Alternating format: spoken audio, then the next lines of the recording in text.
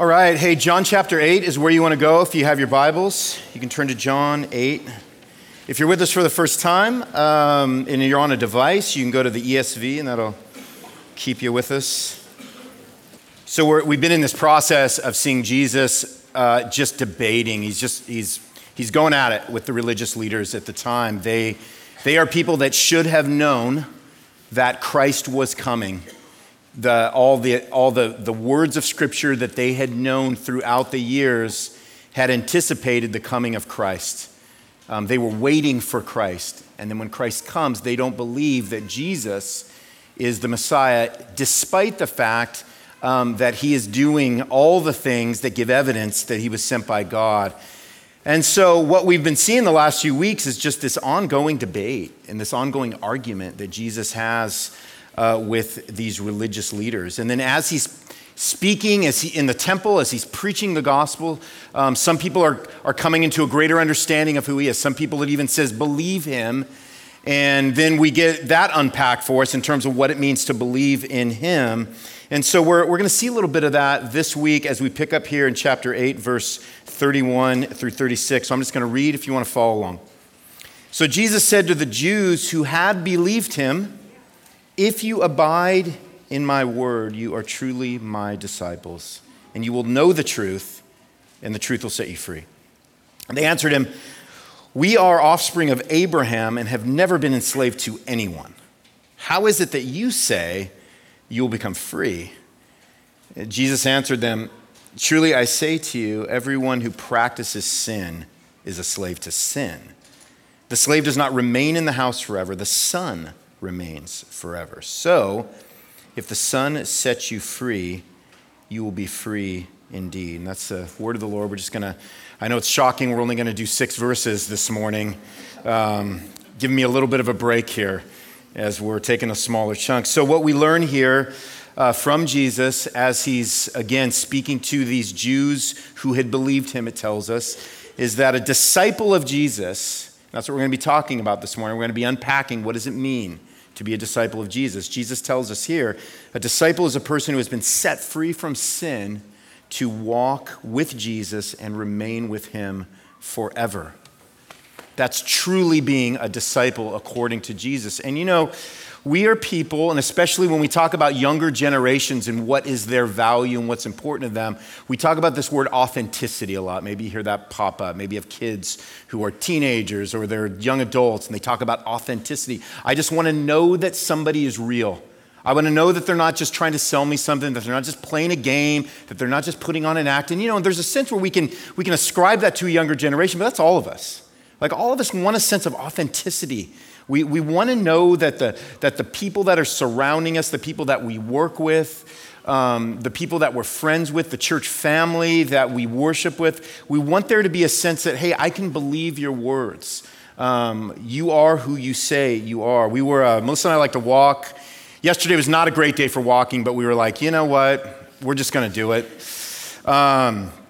So we get out of the car and we have this path that we like to walk down. And this guy, I mean, you think I'm making this stuff up, and I'm not.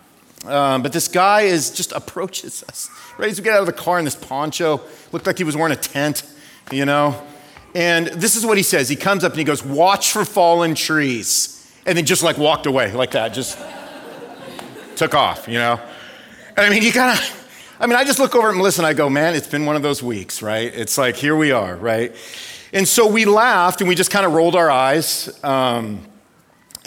So we started walking down the path and there were like all these fallen trees. I mean, just literally fallen tree after fallen tree. I'm like, oh my gosh, like the guy was right. He was like the tree whisperer or something, like, I don't know. But there were all these fallen trees, you know, and it was kind of getting ready to storm. And we were like, well, shoot, I don't know. Should we continue on this walk? And we're like, maybe something's going on right now. And then we looked on Facebook a little while later and we saw like a tree almost falling on Jared Akers' van. Like trees are just like falling all over the place, right? Who is this guy is what we were asking, right? We're looking for authenticity. We want to know that what people are saying is true. We want to know we can believe their words, right? We want to know that someone is legitimate, that they are who they say they are. We want to make sure that we are, in a spiritual sense, authentic followers of Jesus Christ, right? Are we an authentic follower of Jesus, also known as a disciple? What makes that true, right? When we ask that question, what makes somebody an authentic follower of Jesus? How do you know a true disciple of Jesus? Jesus answers this question for us this morning. But first off, let's talk about this, because maybe when you hear that word disciple, you go, I don't know what you're talking about. Like when you say the word disciple, I think of like the 12 disciples. Am I supposed to be one of them? Like I know I'm not one of the 12. Like what does it mean to be a disciple of Jesus? Well, here's how a guy named Jonathan Parnell, how he would define that for us so that we can get a little bit of a working definition as we step into this.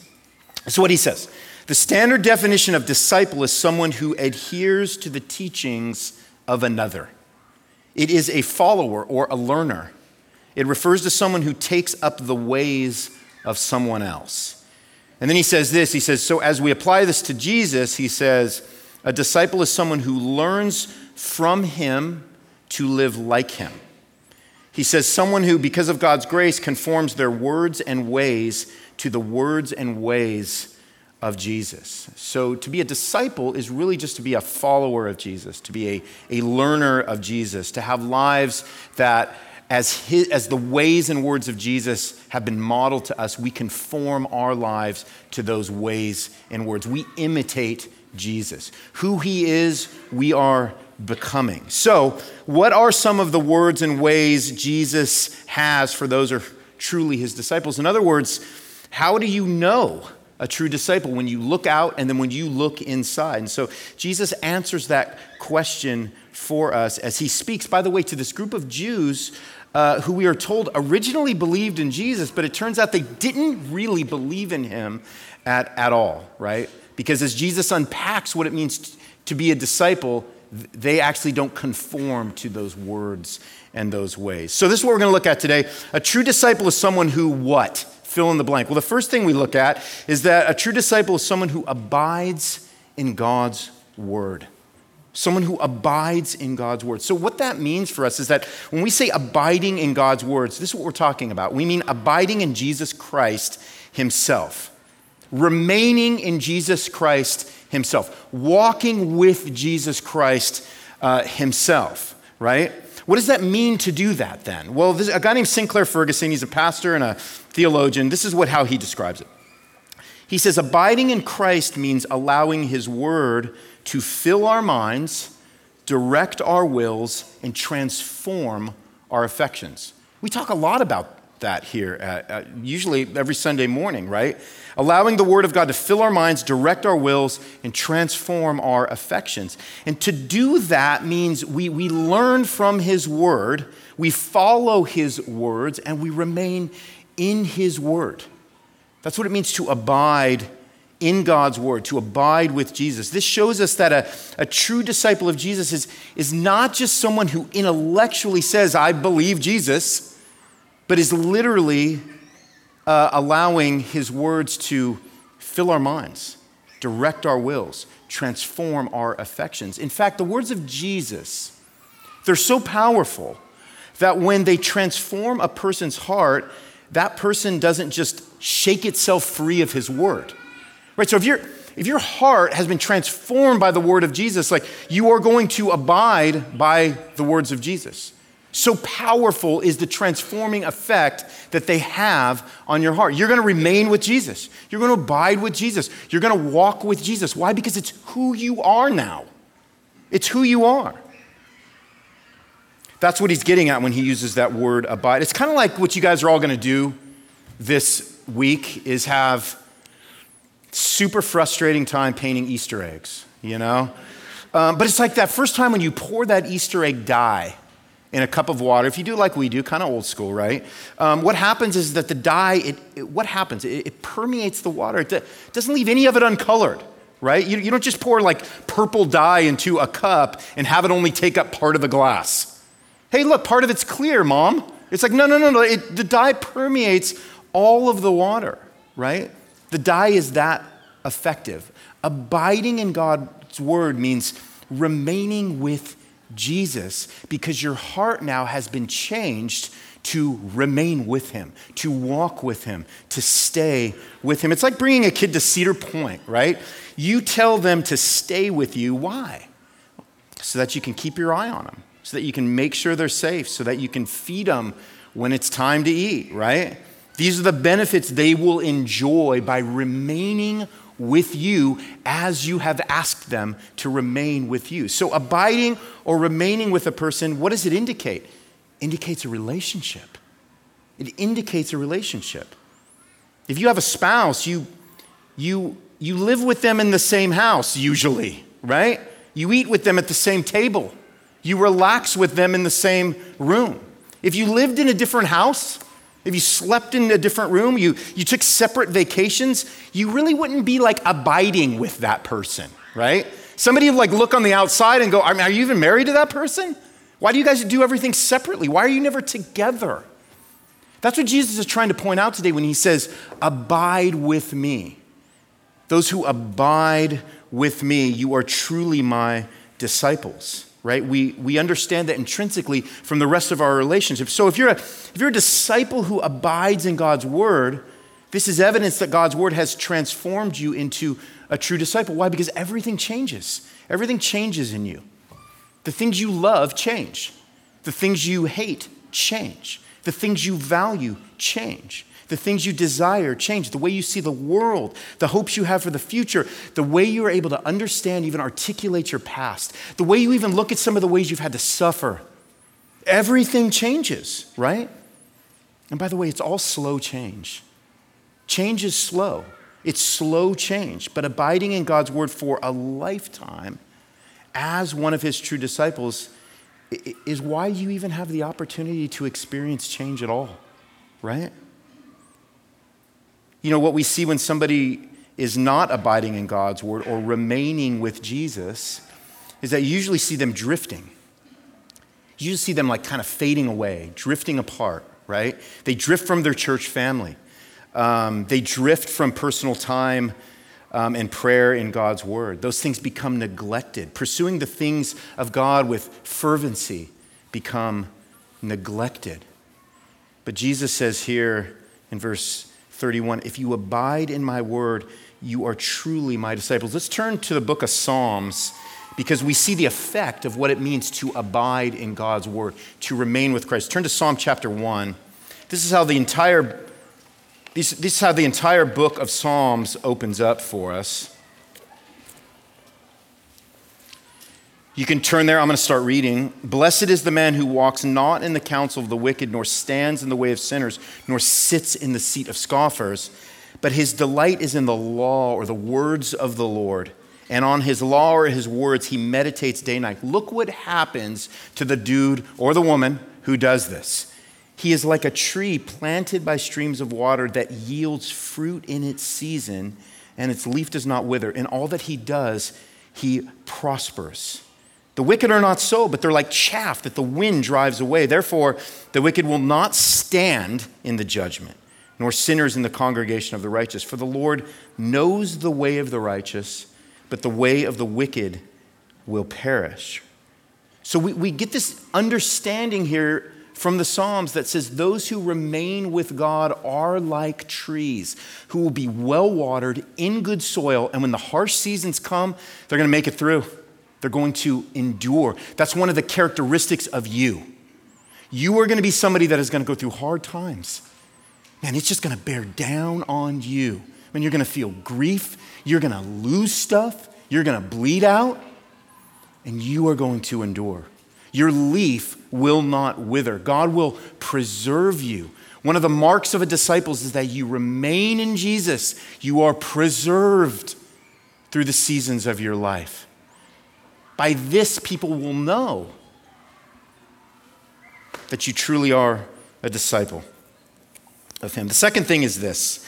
What does it look like to be a true disciple? The second thing is knowing God's truth. If you abide in my word, you are truly my disciples. Verse 32, and you will know the truth, and the truth will set you free. Now, here's the interesting thing. You can only know God's truth if you are truly a disciple who abides in God's word. Funny how that works, right? A relationship with Jesus, listen to this. it's so much more than just reading the words of Jesus and saying, like, I guess that's cool, or that seems fine, or I'm not really offended by that, I ain't got no problem with that, or this seems like something good to be influenced by. These seem like words that maybe I want to add next to like my Robert Frost poems in the morning.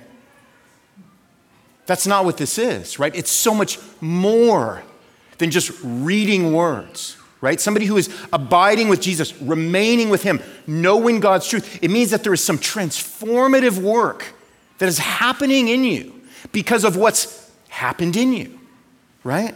It's so much more than just those things. All of that language means that if we are not people who actually are abiding with Jesus and don't know his truth, it means that we're still enslaved. That's what Jesus is trying to say to these Jewish people who on one hand looked like they believed him, but they were just receiving his words without pushback. That's not the same as believing, right? He's saying it means that you are still enslaved to your own mind. You are enslaved to your own will.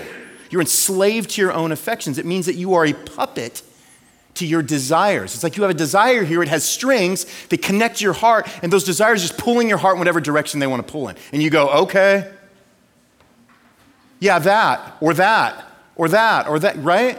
Does that make sense? You're a puppet to your own desires. Whatever direction your heartstrings pull you in, you follow. Why? Because you don't know God's truth. Because you're enslaved to sin is what Jesus is telling us. The Jews told Jesus, hey, buddy, that's my paraphrase. We aren't enslaved to anyone, which is preposterous, actually. And they said that because they were like, hey, Abraham, he's our great, I don't know how many times, grandfather. And they put a lot of stock in bloodlines, kind of like we do these days, right? It matters who you come from, right? They put a lot of stock in that, right? Now, what's so crazy is that when you look at the Jewish people and you read through scripture, it's like these people were enslaved like all the time. Remember just Egyptian slavery alone. To say that they've never been enslaved, they were in fact enslaved to the Egyptians and the Assyrians and the Philistines and to other nations where they had been exiled over the years. But they would only acknowledge that they were a nation under God. Right? And that's what they're doing is they're arguing with Jesus here. But Jesus, listen to this, he doesn't let them veer away from this. He doesn't let them veer away from this truth, which is that everyone who practices sin is a slave to sin. He's like, don't give me the Abraham stuff. Don't give me the Abraham stuff, right? Remember John the Baptist who said, if he wanted to raise offspring of Abraham from these rocks on the ground, he can do that. Like, don't try to use your bloodline to say that somehow you're okay. Because it's just not what makes a person okay. You're still a slave to sin because you're still practicing sin. Your bloodline has nothing to do with whether you truly are a disciple. What's so interesting is that our minds will desire everything but Jesus in order to get us closer to God. And we'll go through every other channel. Just tell me something that can get me close to God that doesn't include Jesus. I don't want to have to submit to him. I don't want to have to abide with him, remain with him. Just tell me, is there some other path? And all Jesus is ever saying is, there ain't. That's how I would have said it. I would use the word ain't. He said, there ain't. I am the way, the truth, and the life. No one gets to the Father but by me, right? To know God's truth is to first be known by Jesus himself, to have a relationship with him where we get to know him more deeply as he deepens us in his words. It's a beautiful and a gracious gift to truly be a disciple of Jesus, whose words have transformed your entire life. It's so sad to believe that something else could be the equivalent to that. It's so sad to think that someday you could face Jesus and the only thing you have to say to him is, just so we're clear, my family, we're church-going, God-loving, Bible-reading, non-cussing people, so we're good, right? And we laugh at that, right? But there's a part of us that if we come from particular traditions or particular family backgrounds, there's a sense where we got to break out of that way of thinking, right? I was born a Christian, Ronnie, How does being born into a family equal someone who has been set free from being a practitioner of sin? You've seen how your babies are born. You've seen they're like 2 months old and they're already like rebelling against you because they won't eat the food. They won't sleep the sleep, right? They're practitioners of sin. It's like someone with a fatal disease saying, but my mom is a doctor, so I'm actually not really sick, right? I'm good. It makes no sense.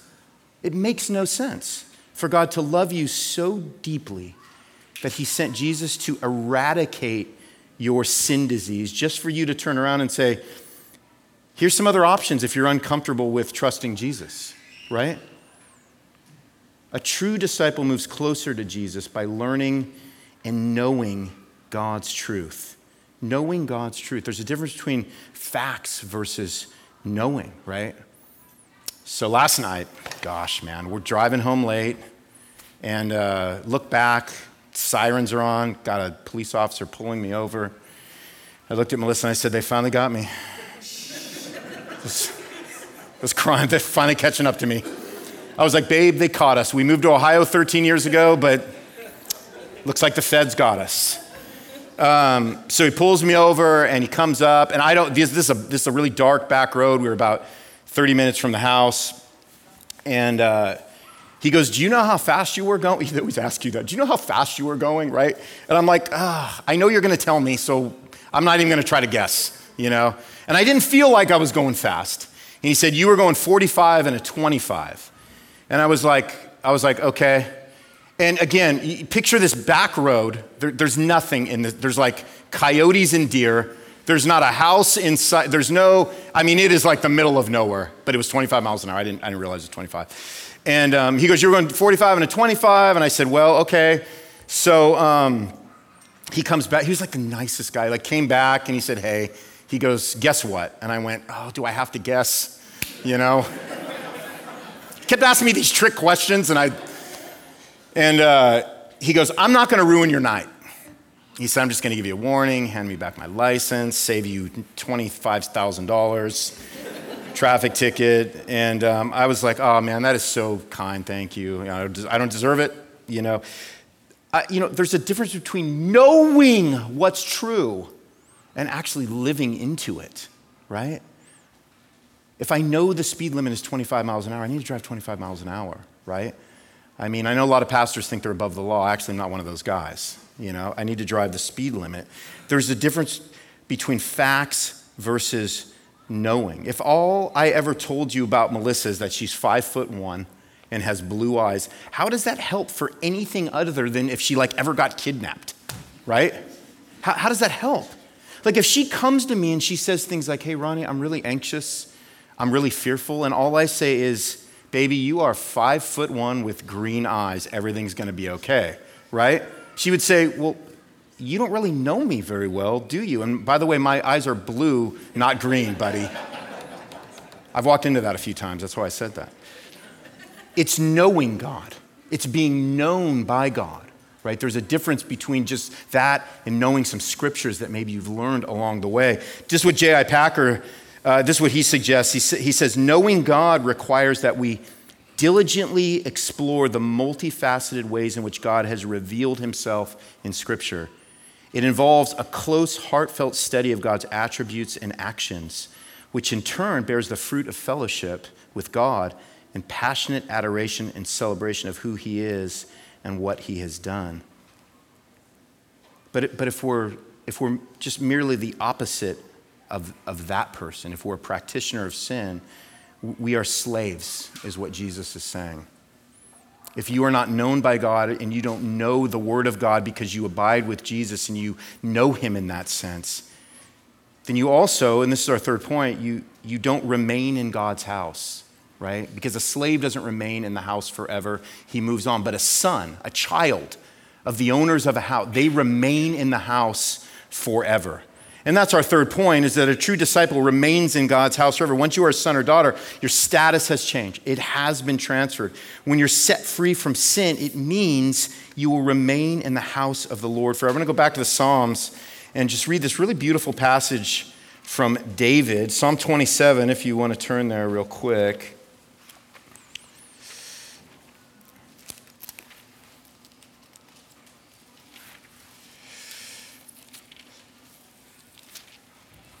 Psalm 27:4.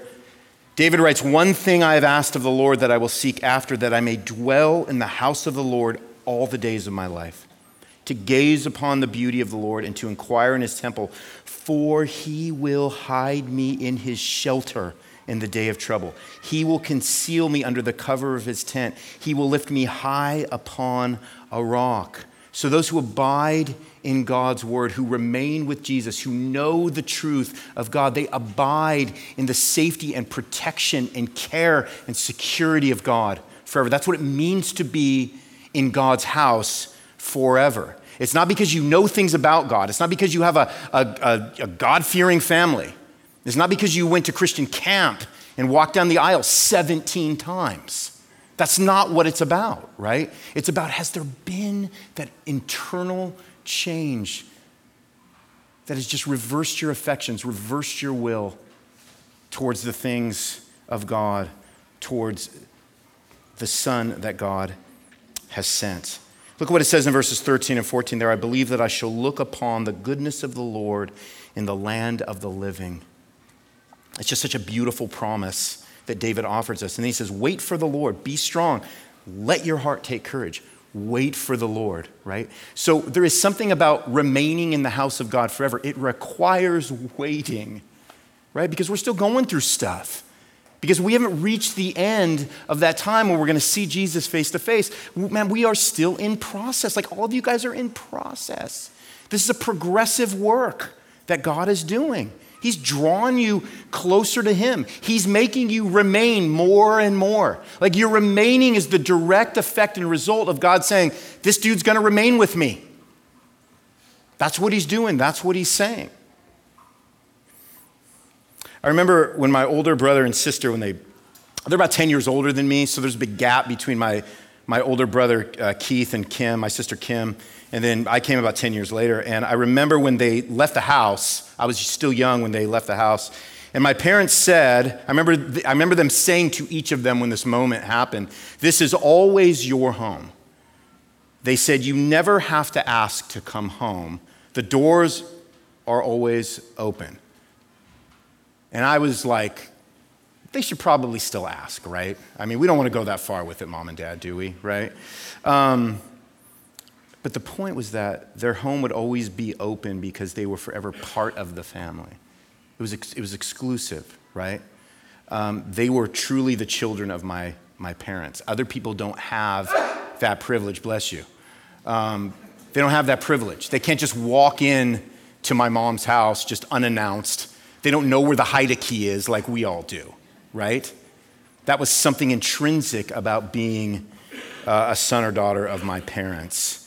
And that is the kind of privilege we have if we are people who are abiding with Jesus. Because being a disciple of Jesus, it means something, right? It looks like something. It implies something. It provides you with something that you wouldn't otherwise have. Here's 3 things I want us to remember before we go, okay? Given all of that truth. Abiding is not striving. Abiding, remaining is not striving. All right, Keith Green, if you guys remember him, a singer, a songwriter from the 70s, died tragically in 1982. He was very young, but he wrote some really great songs. Here was a lyric he wrote. He said, my son, why are you striving? You can't add one thing to what's been done for you. I did it all while I was dying.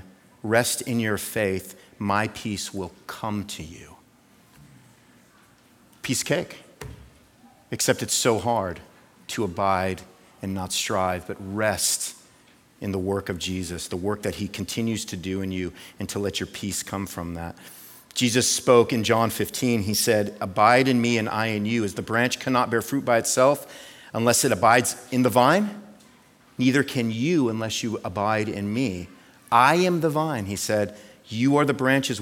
Whoever abides in me and I in him, he it is that bears much fruit. For apart from me, you can do nothing. You can do nothing, right? It means that we can do nothing before the Lord that is going to be in honor of him, that is going to be a way that we can please him, that can be in a way that he is receiving hearts that have been changed, wills that have been changed, affections that have been changed. That's what he means. Abiding is not striving. Remaining with Jesus is actually the way that on one hand, we battle our sin. We battle the things that are pushing against us, trying to prevent us from growing closer to Christ, remaining in him, knowing his word. But it's also the place that because of that, we actually experience the grace of Jesus. We actually experience the peace of Christ, right? Abiding is not striving. You know what? That's such a hard concept, man. I read that and I go, I deleted that 3 times. I said, do I want to go there? Because that's so hard for me to understand and unpack.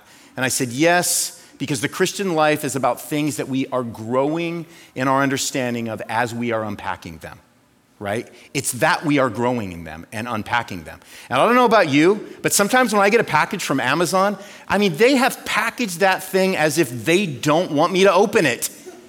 I got scissors. Before I know it, I got half my toolbox on the kitchen counter. I still can't get that box open, right? But the point is that I'm getting it open and the prize is in it. And that's a picture of the Christian faith. You're opening that box, right? The Lord has given you the tools. You are unpacking those things. It's hard, but it's worth it. Secondly, knowing is being known. The only reason why we know Jesus is because Jesus knows us, right? 1 Corinthians 8:3, Paul says, but if anyone loves God, he is known by God. How do you know if you're known by God? Because you love God. It's funny how that works. Galatians 4:8, Paul says, formerly when you did not know God, he's mimicking Jesus' words here, you were enslaved to those that by nature are not God's. But now that you have come to know God, or rather, he says, to be known by God, how can you turn back again to the weak and worthless elementary principles of the world whose slaves you want to be once more? So take comfort in the fact that knowing God's truth is only possible because you are known by the God of truth. What a great thing. He knows you. And you can know him because of that knowledge, that intimate knowledge he has of you. And sometimes that's scary, right? Because that goes even deeper than a laser into the depth of your soul.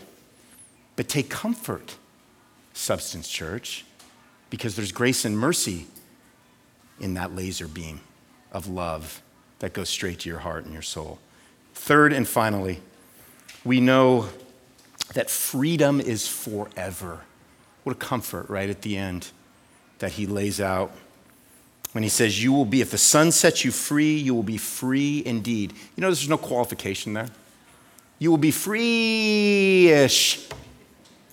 Right? He doesn't have the apostrophe ISH. He says you will be free indeed. You will be free from the bondage of sin. It doesn't mean you will be free politically. It doesn't mean you will be free physically. That's what they were arguing about. We've never been enslaved. It means you don't have sin clouding your mind and veiling your heart from the love, truth, and grace of Christ. To be truly a disciple of Jesus means that you are following Jesus wherever you go. Wherever you go. When you drive to work, you're actually following Jesus. When you spend time with your friends and family, you're actually following Jesus. When you're at the store shopping for groceries, you're actually following Jesus. When you're watching the first Major League Baseball game of the season for 12 hours straight, because that's how long those games are, you're actually following Jesus. A disciple of Jesus sees his or her entire life being lived under that beautiful reality. And what a joy and privilege to have been set free from sin, to walk with Jesus and remain with him forever. That's authenticity. It doesn't mean you never make a mistake. It means that your mistakes are swallowed up by something greater than your own sin. Right? Amen? And the beauty, too, is that Jesus uses true disciples to transform other disciples and followers of Jesus. So it's not just about you, right? It begins with you, and then it just funnels out from you to everybody else. How does Jesus make disciples? He makes disciples by making disciples who then remain with him and create a light that shines into the hearts of other people who will then come to be disciples just like they are. What a beautiful system, if we can call it that he put into place. And this is how we can live our lives. This is how we can truly be disciples as the church. Let's pray. Lord, we just thank you for showing us very simply, even though it's very difficult, what it means to truly be a disciple. Thank you, Lord, that as we remain with you, what's most significant about that is that you remain with us. We only can remain with you because you remain with us. We are the branches, you are the vine, and abiding with you means that we recognize our fragility, our weaknesses, and how badly we need to be dependent on you for everything that we do. So thank you, Lord, as we consider our lives and we think, gosh, I don't know if I really remain or abide with him or know his truth very well. Well, luckily, we are not the ones that need to build up arms strong enough to embrace, because we are embraced by you. Lord, thank you for that truth. Lord, give us perseverance. Let us be disciples, Lord, who are growing in our love for you, our affection for you. Change our wills. Continue to transform our desires. Continue to draw us to a place where we just love the things you love. We hate the things you hate. And as we are growing in that love and that hate, we're also growing in grace and mercy towards how we express that. So, Lord, continue to walk with us. Thank you for your gift to us. Lord, if anybody doesn't know you today, who isn't truly a disciple, I pray that they would consider their place before you, their sin before you, that they are a slave to sin, that they do need to go before you and repent of their sins so that they can experience life, so that they can truly be a disciple who is known by you, who knows you, and who will remain in your house forever. I pray you would do that work in their heart, we ask in Christ's name. Amen.